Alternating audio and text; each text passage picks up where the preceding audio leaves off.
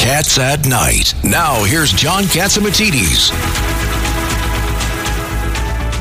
This is John Catsimatidis, the number one show at 5 o'clock, Cats at Night, and we have a great show for you today. You're going to have a lot of things you're going to find out that even the KGB tunes in to find out what's going on from our show. Don't forget Chinese intelligence. And Chinese intelligence. I've look, the next day it's in the Chinese papers and the Russian papers. And page 6. And page 6, of course. The New York Post always listens. And we got Judge Weinberg in the studio, Ed Cox in the studio, you were a Ranger or Airborne? Airborne all the way.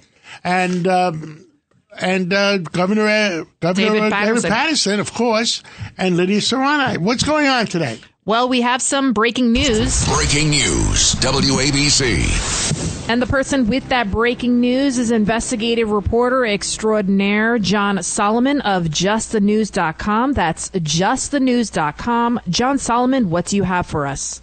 Oh, there's a lot of breaking news happening on Capitol Hill. Just a few minutes ago, the Senate voted to approve legislation that will impose a resolution in the rail strike. It's going to avert the rail strike. Unions will have to take this deal. This is a unique part of labor law where rail unions have a different treatment of the law. So we have averted what would have been a very economically damaging rail strike. But the fallout from this vote is going to be difficult. Unions are very much angry at Democrats allowing this to happen. 20 years ago, Joe Biden was on the opposite side of a debate like this. They feel betrayed, and it'll be interesting to see how that carries into the next election cycle. Unions mad at this, but for the good of the nation, right now, there is not going to be a rail strike during the holidays. That's the big breaking news out of Washington right now. That's good news. Now, Arizona, they've called the election, or they haven't called the election. What's going on in Arizona? Yes, well, most counties have certified the elections, some under duress. We have a wonderful story this morning where Katie Hobbs, who is the governor-elect in Arizona, sent a letter to a county that didn't want to certify the results saying, if you don't certify me the winner, I'm going to throw you in jail. You're going to be charged with a felony, kind of a strong-arm tactic. But there are, in the final stages of certification, there are a couple holdout counties, and the state must certify after the counties.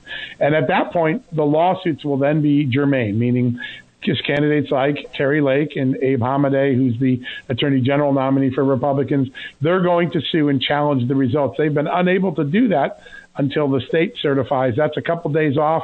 The counties are in the final stages of certifying. And like I said, there's a couple small counties holding out, and some counties that did vote to certify but said they did so under duress. But Arizona has been a mess since 2012. We've had 10 consecutive years of elections where every general election there's a controversy, and 2022 didn't disappoint us. Wow. Any gut feeling what the truth is over there? Or do you think there's problems that we don't know about? Well, we know historically there have been consistently the same problems. Difficulty with machines working, difficulty with printers working, long delays in counting early and provisional ballots, and then a large number of provisional ballots. These go all the way back to 2012. We had a fun story earlier this week. And back in 2012, 2014, and 2016, it was the Democrats and the mainstream media that were crying foul. In fact, the Arizona Republic once called Maricopa County the embarrassment of America because it couldn't count votes. And now the tables are turned. Now it's conservative Republicans that are raising questions about Arizona, and Democrats in the mainstream media saying, oh, stop your whining. But the fact of the matter is, the same problems have persisted for a decade in Maricopa County. Not a good record if you're in Arizona for election integrity. Next, Wisconsin lawmakers. I understand that military ballots were 80% below expectations. What does that mean? Well, yes, this is State Assemblywoman Janelle Branchen. She has been a clarion voice on election integrity issues in Wisconsin, the sponsor of some of the legislation designed to clean up Wisconsin election law, the litigant in some efforts to sue and win in the courts over improper electoral practices, she noticed something interesting.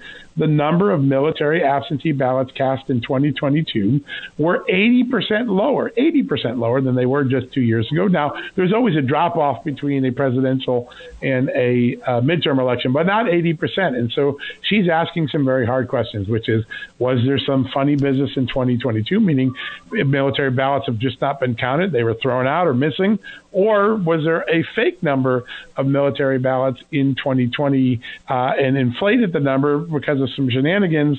And the reason she's raising this question is just before Election Day, a city worker in Milwaukee secretly sent her 3 military ballots filled out and cast that were fake soldiers. They did not exist. And this whistleblower allegedly did this to show how easy it is to defraud votes in Wisconsin when it comes to military ballots. Assemblywoman Branchen brought this to the police. People have been arrested over it or threatened with being charged. But she's been concerned about the integrity of military ballots. And an 80% drop, well, that's a red flag for just about anyone who counts ballots. And switching gears, John Solomon, the Biden administration, day one, he cut down the Keystone Pipeline. There's been this war on fossil fuels. And now the Environmental Protection Agency has quietly quadrupled regulatory costs of carbon emissions. Again, waging war on the fossil fuel industry. Tell us all about this, because I think a lot of Americans don't know what's going on because the administration says one thing and then they're quietly doing another. Yeah, well, this is a really interesting story because, one, not even people in the energy industry knew until we discovered this. This was very quietly done. It was a document dropped in a rulemaking process in a very arcane area of law. But about 2 weeks ago, the EPA came out and said, we believe the net effect of carbon emissions in the country is 4 times what Barack Obama originally told us in 2009. This is a statistic known as the social cost of carbon. It's completely invented, by the way. Congress never passed a law saying create a social cost of carbon. It is something that's currently being challenged in the courts. But if this social cost of carbon is allowed to stand, it has now quadrupled from $51 for every cubic foot of carbon dioxide put into the atmosphere to $200 or $190 for every cubic foot. Now, it all sounds like gobbledygook now, but if these figures are allowed to stand and they're implemented, the next time there are pollution regulations, these figures will be used to impose fines and penalties on industries, which will then be passed on to you and I, the consumer, who uses gas or heating oil or other carbon fossil fuel products. And so we went to the Oil and Natural Gas Association and said, listen, if these numbers are allowed to stand, what happens to a gallon of gas? And they did some calculations, came back and said, these regulations, this new statistical creation that the EPA put out, could add as much as $2 per every gallon of gas you buy, $2.50 for diesel, a significant amount of money already being added on to a bill that we're already unhappy with because it's been rising. The Biden administration is relentlessly trying to find ways to price fossil fuels out of the market, and the social cost of carbon is one of those new tools they're using. Here's the big thing. Next week, in the Fifth Circuit, U.S. Court of Appeals in the middle of America, there is a court case working its way through, probably going to get to the Supreme Court, challenging the constitutionality of this whole concept because Congress never passed it. It's something that was created by a president out of executive fiat. We'll see where that stands when it gets through the court system. Well, thank you so much, John Solomon of justthenews.com. That's justthenews.com. Did you want to ask him one more question? Just last question, real fast. We got about 30 seconds left. Pressure builds over Apple on its crackdown of Chinese protesters. Is Apple going to have a problem? They do. A lot of lawmakers in Congress, including, I interviewed one of them today, Marsha Blackburn, very angry that Apple took away one of the technologies in China at the request of the government so that people couldn't communicate with each other during these protests. Another example that American companies are trying to help Chinese-type censorship. Is Apple trying to do that to Twitter? Well, looks like there was a misunderstanding is what we learned from Elon Musk, that whatever the report was, it wasn't true. He and Apple's Tim Cook have kissed and made up, and there's no imminent threat that Twitter will be thrown out of the... I'm glad to hear it. Well, thank you again, John Solomon, for always bringing us the latest and greatest news. Thank you, and God bless. Good to be with you guys. Well, we're back, and now is some interview. And Curtis Sliwa has walked in, who has knowledge of some New York elections, and that's going to be interesting. Well, Curtis, we just got off with John Solomon, and there's 2 elections in California, 2 congressional elections that they're still looking for votes to. Maybe they're importing them from Philadelphia or something, or Chicago, and in Arizona, there's arguments about the governor-elect has threatened to arrest, who was it? Local officials. The local officials for not counting or certifying the election. The military votes in Wisconsin, 80% of the military votes, it's 80% below the last military vote. So there's something rotten in Wisconsin. Curtis, I heard you talking about there's an assembly race in Brooklyn, in New York, that there's still a problem about, and there's another one with a guy named Sullivan. Tell us about them, and we got Ed Coxon, the judge, and the governor to talk about it too. Go ahead. Both these assembly races were won by the Republican candidates, Tom Sullivan and the Rockaways. He's a war hero, served in Iraq, Afghanistan, rescued people from 9/11. And he won by 300 votes over the sitting assemblywoman named Pfeiffer. They went to court. There were 96 disputed ballots that both the Republicans and Democrats said have to be rejected because the absentee ballots were not filled out right. And the mother, Audrey Pfeiffer, who used to sit in the assembly, who Governor Patterson knows, is the county clerk. And she goes, oh, no, we're bringing it to the state Supreme Court. And they were in the state Supreme Court today trying to cure the ballots and take the election away from Tom Sullivan. That's strike one. The more egregious, Lester Chang in Brooklyn, Asian American, wins a contest against Peter Abate Jr. 53-47. It's over. Now, all of a sudden, the Democrats in the assembly have said that they will not permit Lester Chang to sit. They will block him if necessary because they said that he was registered in Chinatown in Manhattan and not in that Brooklyn district. And you say to yourself, not only is he a war hero serving 2 tours in Afghanistan, but on the 9/11 commemoration, he's standing there in his Navy whites. His adversary, Peter Abate Jr., has been there 36 years, says to the crowd, oh, I see Lester showed up early for Halloween. Oh, my God, he said that? In public, chastised. Wow. And yet this guy has rounded up all of his other Democratic colleagues, and Carl Hastie has the power to block him from being seated because they question whether he lived in the district or not. Now, he was from Chinatown. His wife died 3 years ago. He went to live with his mother in Brooklyn, which is the house he was born in. He went to Midwood High School. She has dementia. He was her primary health care giver. Please. This is an Asian American. We're trying to promote minorities, right? Running for office, especially Asians, and winning. He did live in his district. And he was living in the district. Yes, in Brooklyn. Yeah, in the house that he was born in. Born in and taking care of his 95-year-old mother with dementia. Everybody knows that.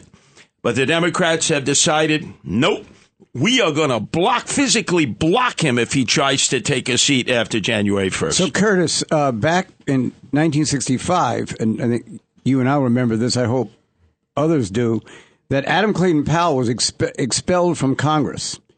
And they had a special election after he was expelled. He ran in the special election and took his seat back. Won't this gentleman be able to do the same thing?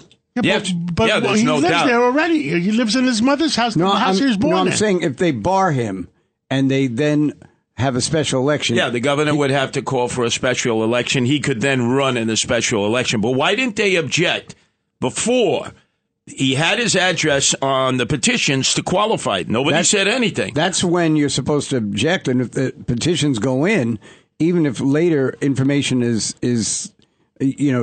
discerned that there was some impropriety, it's too late. Sometimes it's too late. Sore losers, Governor David Patterson. They lost. 36 years in the assembly. He's a poster child, Peter Abate Jr., for term limits. Go get a job hanging wallpaper. Get a real job. The problem is that Hastie can do what he wants to do because he's got a supermajority. That's the problem. Yes. He can do whatever he wanted. Mm-hmm. And there is a provision. That's final. Absolute power corrupts absolutely. Mm-hmm. I mean, that could be a case for the, Supreme Court of the United States? No, it won't go there. No. It's a case that go into the state Supreme Court after they refuse to seat him. Depends where they'll bring the action, whether they bring it in Albany or they bring it in the city. And they'll try to get to supersede. The court will say the legislative body is the judges of their own processes, and they'll back the state legislature in not seating him. That's exactly what's going on. Well, Curtis, stay on top of this one. Keep us informed, and because it sounds like common sense is they should give the man the assembly seat. I mean, think of it, John. These aren't just candidates. They're war heroes. They served our country in war. And in these two cases, the Democrats are saying, thank you for serving us in war. But guess what? We're taking your seat. We're taking your seat on technicalities. One last thing, Curtis. Where are his opponents contending that he actually lives? Chinatown. He had a residence 3 years ago on Rivington Street. His wife passed away, and then he moved in with his mother to take care of her. And this is Lester Chan. In the Brooklyn Assembly seat. Is he still paying the rent in Yeah, well, he has both apartments. So they're saying, your primary apartment is in Chinatown. Wow. The law's it's both simple and complicated. The law says you can have more than one residence as long as you have real indicia. At least one. As long as you have indicia with respect to one, you can pick one. What I would do is get all my neighbors from my mother's house and certify that I'm living there. That's exactly right. It's Cats at Night on the Red Apple Podcast Network. Welcome back to the John Catsimatidis Cats at Night show. In studio with us, Governor David Paterson, Ed Cox, Judge Richard Weinberg, and of course, John Catsimatidis. And on the line with us right now, Dr. Peter Mikolos, who has always some breaking news revelations specifically on the medical front today. Welcome back to Cats at Night, Dr. Mikolos. Great to be with you guys. And tonight I'm going to talk about the uncompassionate side of bail reform as it relates to the medical system, the strain on the healthcare system and our emergency rooms. And it's becoming a public health issue. And one of the things that's happening that nobody talks about, in the old days when people got arrested, they went through the medical system, through Rikers Island, and we picked up cases of TB, gonorrhea, syphilis. And I was talking to physician friends who are working in the emergency rooms and public health emergency rooms, and they're seeing now cases of TB. They're seeing cases of chlamydia, herpes, syphilis, gonorrhea, but it's not only for those accused of crimes or people who are arrested. They're also seeing other people and interacting with other people. So it's becoming a public health issue because it's spreading disease. So I'm saying that it's not compassionate the way the current bail reform is. We need to give judges back the discretion on degree of dangerousness and be able to give these people the proper medical and psychiatric care. The psychiatric ERs are overwhelmed. They can't really handle it. And these people need to get medication. And the problem is that nobody talks about years ago when they closed down all the inpatient facilities and they put people in outpatient, the non-compliance issue, they didn't think how high it was going to be because the street drugs and street pharmacists are making people feel better. So that's what's competing with the medication. So people are seeking out drugs, and it creates this vicious cycle. The other thing is other communicable diseases. When you have people urinating and defecating in the streets, things are not going to go well long term when you have children, your pets, and dogs walking around the streets. So we need to address this issue also as a public health issue. And Dr. Mikolos, the rat problem, that's also, it contributes to the rat problem that we're seeing. And then rats also spread the disease. I know in New York City, they're looking to hire a rat czar. So this is all kind of interconnected. And so what do we do about it? Well, we have to start off with bail reform law change, giving judges back the discretion to be able to hold people to get the proper help that they need so that we can get people not defecating, urinating in the street, and also eating. When you set up these little homeless tents on the street, there's food in there, and it's attracting rats. Instead of the food being in a restaurant or in any type of even a fast food place, they're out on the street, and this attracts things like rats. So you have to clean up, it's basically basic sanitary conditions.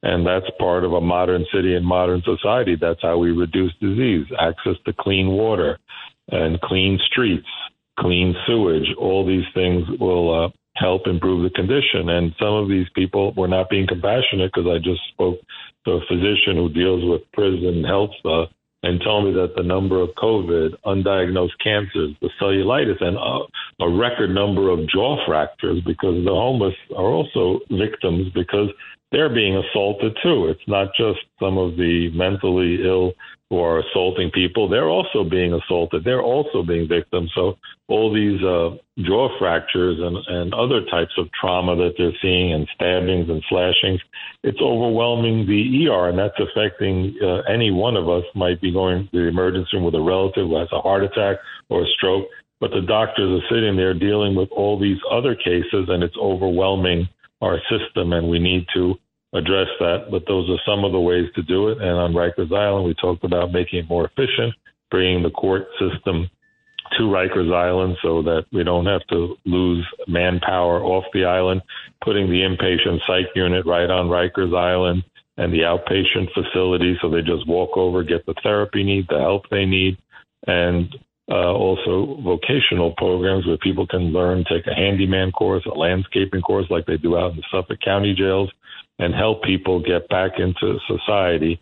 But without health, it's a big problem, and it's not only affecting those who are arrested, but it's affecting the rest of us. And we're going to be seeing a lot of old diseases like TB, which are on the rise again in New York. So if the jails are, Dr. Miklos Ed Cox, so if the jails are established around in the various counties, and Rikers Island is closed, does that make it better or worse as a problem? Oh, it's going to be much worse. You're going to have a traffic nightmare, a parking nightmare, and you're going to have these facilities that, instead of having one strong center and having the health care in one strong center and being able to treat people, especially if they have different communicable diseases, it's better. And throughout ancient history, when you read when they had TB, they put people on islands for a reason. And it's more cost effective to have everything centralized instead of everything being spread all over the city. It's going to cause all kinds of issues. The centralization is the way you save money instead of having to transport people to court. And it's also the more effective delivery of health care by having it centralized. More effective delivery of health care, and also efficient. Think about how much overtime every time in every borough you have to transport an inmate for a simple arrangement to see a judge. Instead of having it centralized, it's just going to cost a lot of money. It's going to be wasted, billions of dollars in taxpayer money, and it's not going to improve the health of the community. And also, when people have visitation and go into these prisons and even the correction officers, they're being exposed to, for example, TB, and they don't even know it until someone gets proper assessment. But with this current turnstile bail reform laws, if someone has TB, you're exposing 3-4 officers, then they bring it home to their families. So what we really need to do is get back to the basics and take care of people and be compassionate in how we deal with people and get them the help they need. And the whole fentanyl and drug crisis is a whole other issue. The ERs are being filled with all these young kids now with marijuana psychosis from these gummies and brownies and all these stores. It's going to be a real issue, and we're going to be hearing a lot more about that in the next few years. So which of all the drugs is predominant in the ER rooms now? They're seeing a lot by volume in the young people, a lot of marijuana psychosis.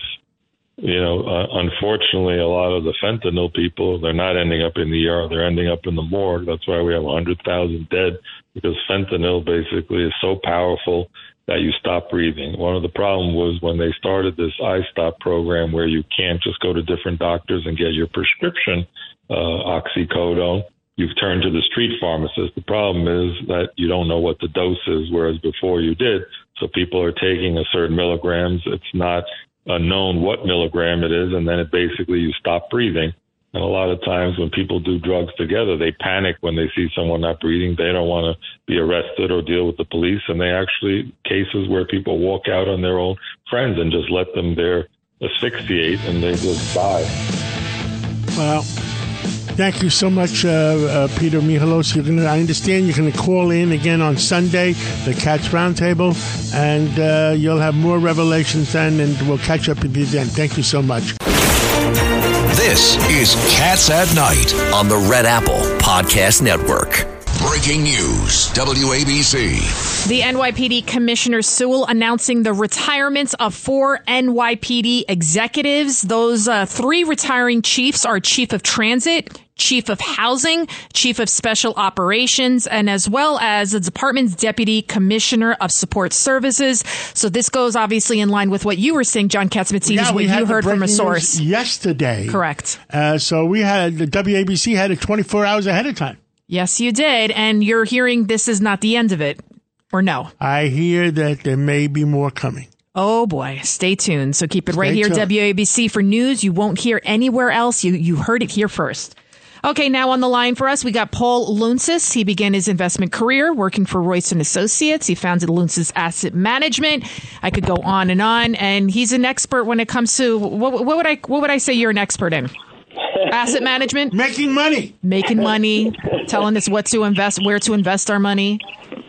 Preserving capital and then trying to make money. That's it. That's what we have to do. So tell us the stock market crash that Bank of America warns, or is that true? At the end of the day, so much of the stock market and the economy, but particularly the stock market, the centerpiece of all that is really the Federal Reserve. Fed has raised rates 75 basis points 4 times, the most recent November 2nd. He spoke again on Wednesday, Chairman Powell. He also, if you read the minutes come out 3 weeks after the last meeting in November. He basically said they're probably going to raise rates on December 14th, 50 basis points rather than 75. Did he specifically say 50, or he said he's going to be less? He said it indicated, John, from what he said, that 50 basis points is really where they're leaning. They're not going to need, he said, they may not need to raise them as high as they have the last 4 times. And so it's probably going to be 50 basis points. And as a result, late Wednesday, after that was announced, the market went crazy. The Dow was up 700 points, 4 or 5. I mean, everything went crazy. But what's really more important is the continuing rate increases into 23. How much is inflation going to continue? Is it going to stick around? Are they really having an impact? They very well could, and there's a lag effect. So how much are rates going to continue to rise? And then more importantly, for how long? Because my feeling is if rates continue to rise and they get to 5% plus and they stay there for a protracted period, the economy's really going to be in trouble given the debt levels, particularly at the corporate and government levels. They're going to cause, the Fed is going to cause a problem that doesn't have to happen. I mean, John, their mandate is price stability and maximum employment. And it's a real challenge now because, they said that inflation was transitory, and thus far it's proven not to be. So they're in a real conundrum. And combined with the fact that they're raising rates, there's also the quantitative tightening, the $99 trillion balance sheet that's now down to 8.6. They're reducing it $95 billion every month. And so those 2 factors are really creating some liquidity issues. But we still haven't seen huge layoffs. There have been some. They've been certainly, grabbing in the news with Meta, 11,000, Amazon. But don't forget, a lot of those increases in employment came because of the pandemic. And companies such as Amazon in 2019 had just under 800,000 employees. They doubled that to 1.6 million today in 20. So the point is, and that's because the pandemic pushed lots of opportunities for revenue and profits into 21 and early 22 because everything died or came down heavily in during the pandemic. So some of that, they're now just right-sizing the expansion that occurred after the pandemic. But unemployment's still incredibly low, very low, 3.7%. And Larry Summers, the economist, he believes unemployment's got to get to 6% for inflation to be tamed. So it's just a very, very interesting time. But don't forget, that oil market. It was down to 75, 76 a couple of days ago, and all of a sudden, the Saudis panic, and all of a sudden make another announcement, or Goldman Sachs made the announcement, I forget who made it, that there may be further cuts in Saudi Arabia, because Saudi Arabia and Putin want $100 oil. By the way, let me add, John, cuts after the election, and by the way, Biden comes out and says we're going to give indemnity to MBS with respect to Khashoggi. Was there a deal there? There was a deal there. Yeah, and what's sad that you've pointed out repeatedly, John, we need that balanced approach. We are leading the world in energy production. Most people don't know that, both in natural gas and in oil. And they're building a 2 million barrel a day. What was it? A port? Terminal 2 million on day, the Gulf Coast, of not Texas. for the United States citizens, For export. Mm-hmm. Yeah, I think it was 2015 that we passed a law about exporting. But at the end of the day, one of the reasons oil prices are down, even though we're not producing anywhere near as much as we can, is economies globally are really slowing. China is really in trouble with the COVID outbreaks. And so you've read about, I'm sure, the Apple factory in Zhengzhou and others. So China's been the growth engine of the world. UK's in the recession. The EU's got problems. Yep. And then globally, Ed, there's the demographic issue. Demographics are really, really a problem across the globe, especially in the EU. They're not, every country in Europe, or the majority, are ending up the year with fewer people than they started. We're just not, fertility rate, we're just not at 2.1. So it's a real challenging time. And don't forget, you go back to 82 when the market was really, the interest rates were going crazy. The stock market, from a measure that Warren Buffett uses, was 50% of GDP. It's now 150, 160 of GDP, and it used to be 220 of GDP. Now, there's breaking news. I just saw that CNN, that headline news, HLN is headline news. Correct. Mm-hmm. Will stop live programming next week amid shakeup at CNN. What does that mean? They're going to have repeat news from the week before? I have no idea, but it's called Headline Live News, HLN, and they're not going to have any more live programming, and they're also making massive cuts at the regular CNN. And anchor Robin Meade, you know who she is? She's out. There's a whole cluster of people getting their walking papers at HLN. And the challenge is, if rates keep rising, the big question is, it's all tied to the Fed. If rates keep rising, are we heading into a recession? Are earnings going to start declining or, slowing even more and declining for companies? That's really the question that everyone's asking. Look, rates have never gone, it's been 40 years since rates have gone up, short-term rates have gone up this fast in this short a period of time. And there's always a lag after the Fed forces up interest rates. And what do you think that lag is, and when do you think it cuts in, and when do we get that recession? I would think, Ed, if inflation gets under control and the lag starts really taking effect, I would think in the next 3 to 5 months it's going to start being visible in a lot of the numbers. But we've never experienced what you just said. It's 40 years since we've ever been in this kind of an environment where they've raised rates 4 times, 75 basis points, and probably in December, 50 basis points. It's a very, very unique and frightening time. My big concern, or one of my big concerns, is there's a bubble been created because they've kept rates too low too long. And everyone thinks they're going to pause.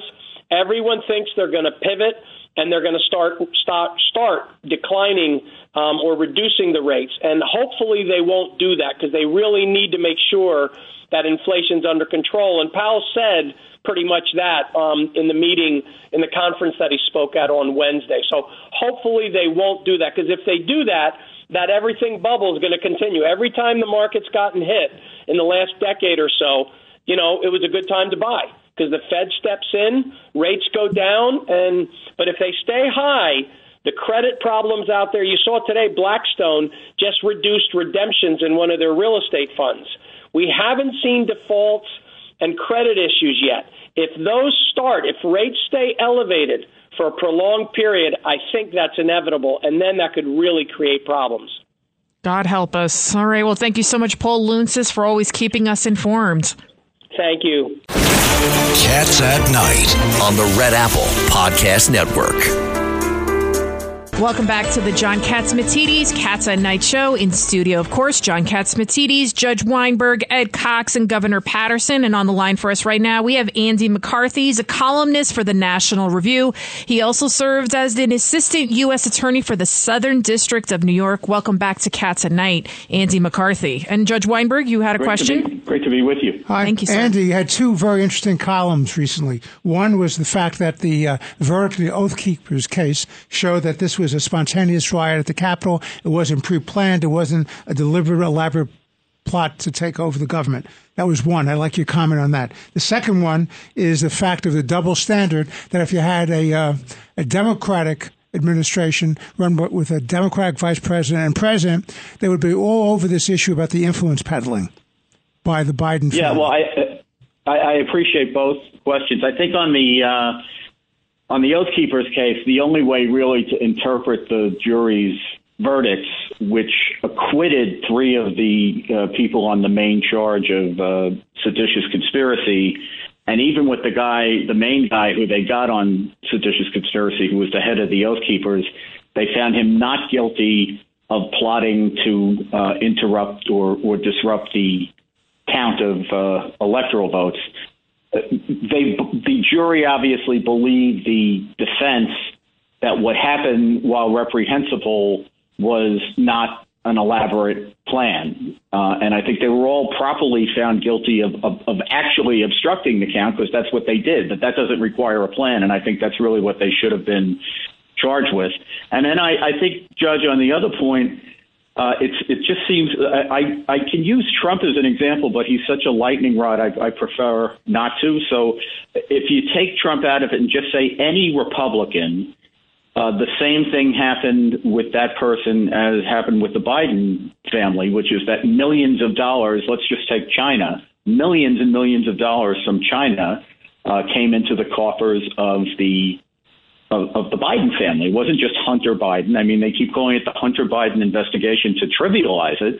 But the fact is that the president himself is implicated in this from the beginning of it, when Hunter goes to China on Air Force Two, when Biden is going over there on Obama administration business in order to solidify one deal. And then in the other deal, where the CEFC deal with China, where we actually have a witness, this guy, Tony Bobulinski, who explains that he had meetings with Joe Biden about the deal. We know that the Biden family got $6 million in that transaction. So I think if the shoe were on the other foot, Americans would be demanding to know, what did China think it was buying? But and your point in the article, which I thought was very compelling, was, does this raise a reasonable question? Has this influenced the policymaking by Biden administration?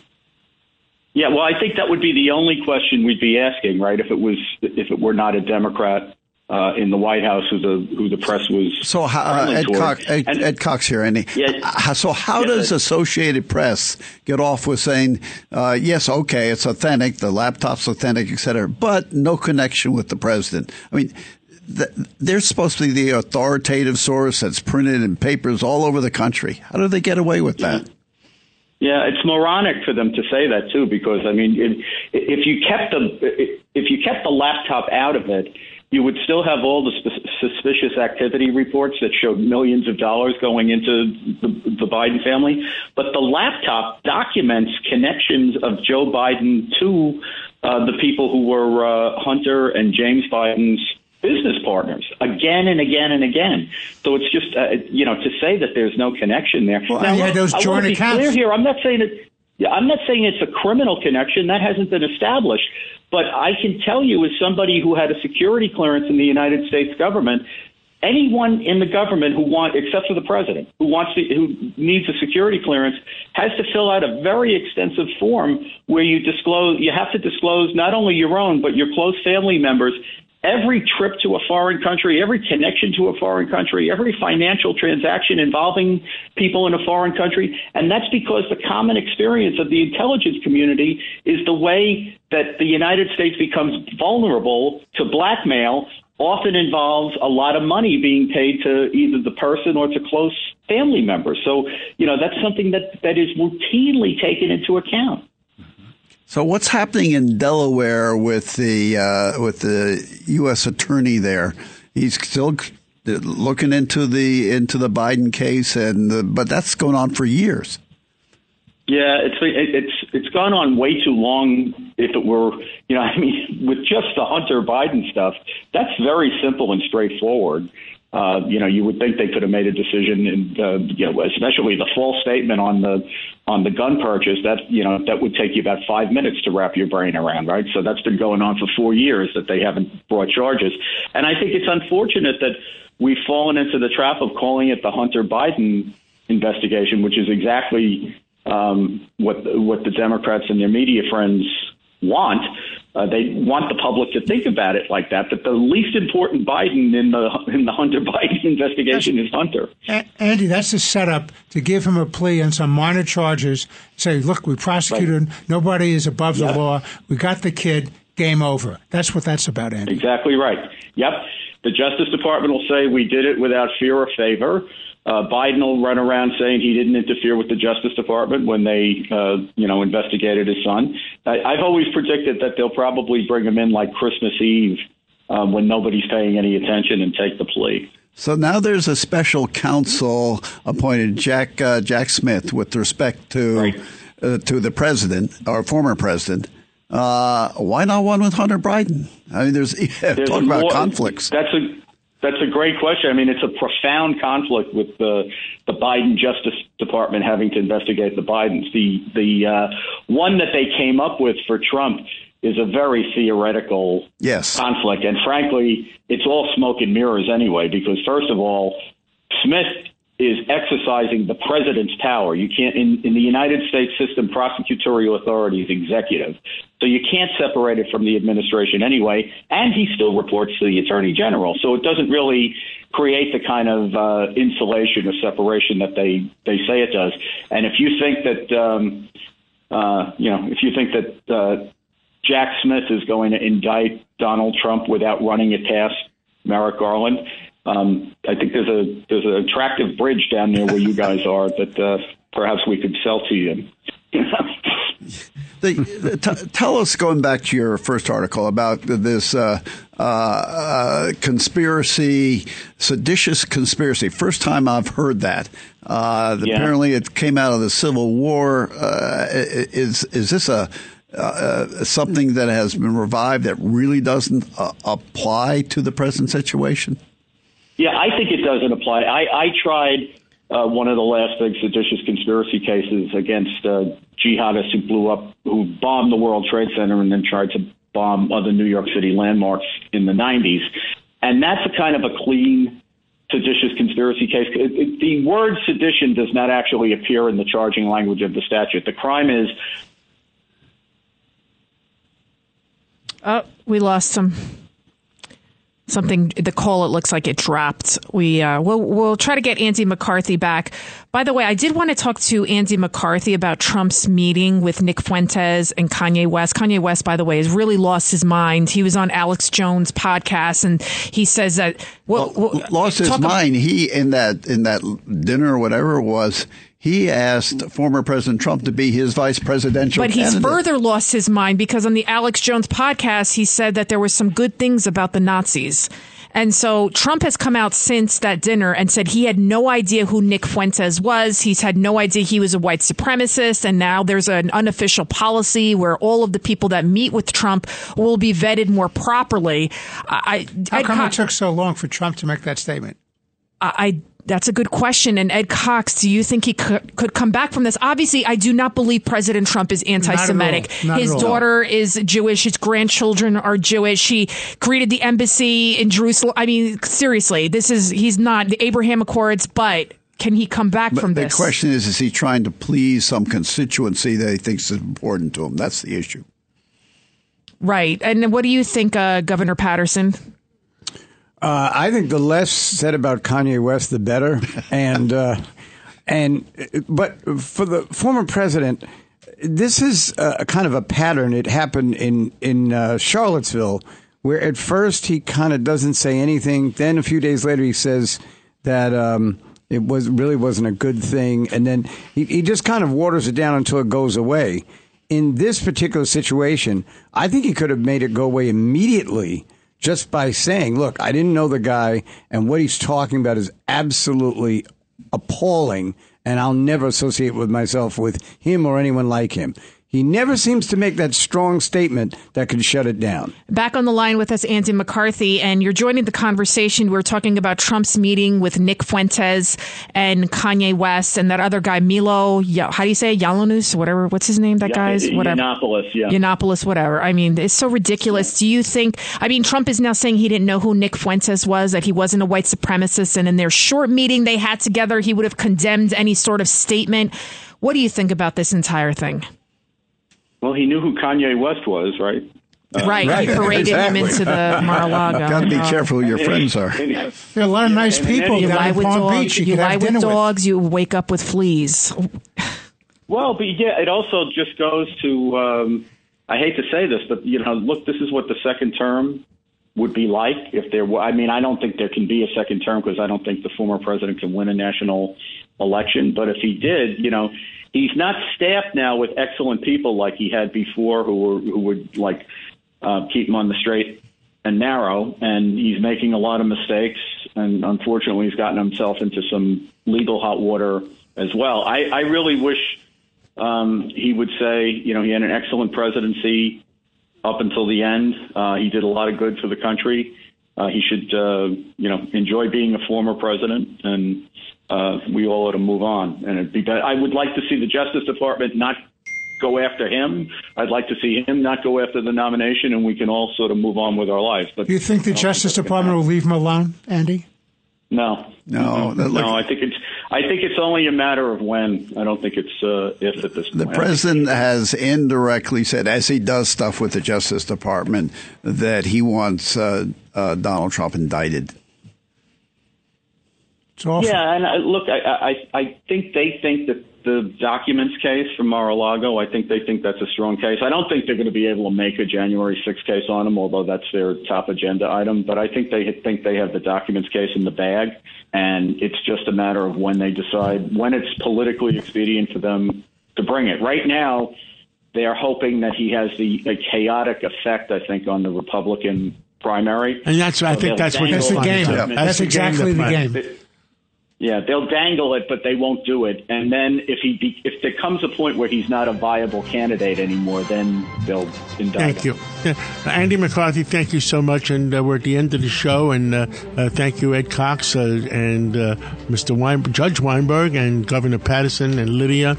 And for the record, I don't think Donald Trump is anti-Semitic. No. And for the record, I think absolutely not. He could have been one of the best presidents other than Ronald Reagan if he stayed off Twitter. He stayed off of Twitter. Yeah, well, that's the nicest way we can say it. And what do we stand for? Truth, justice, and the American way.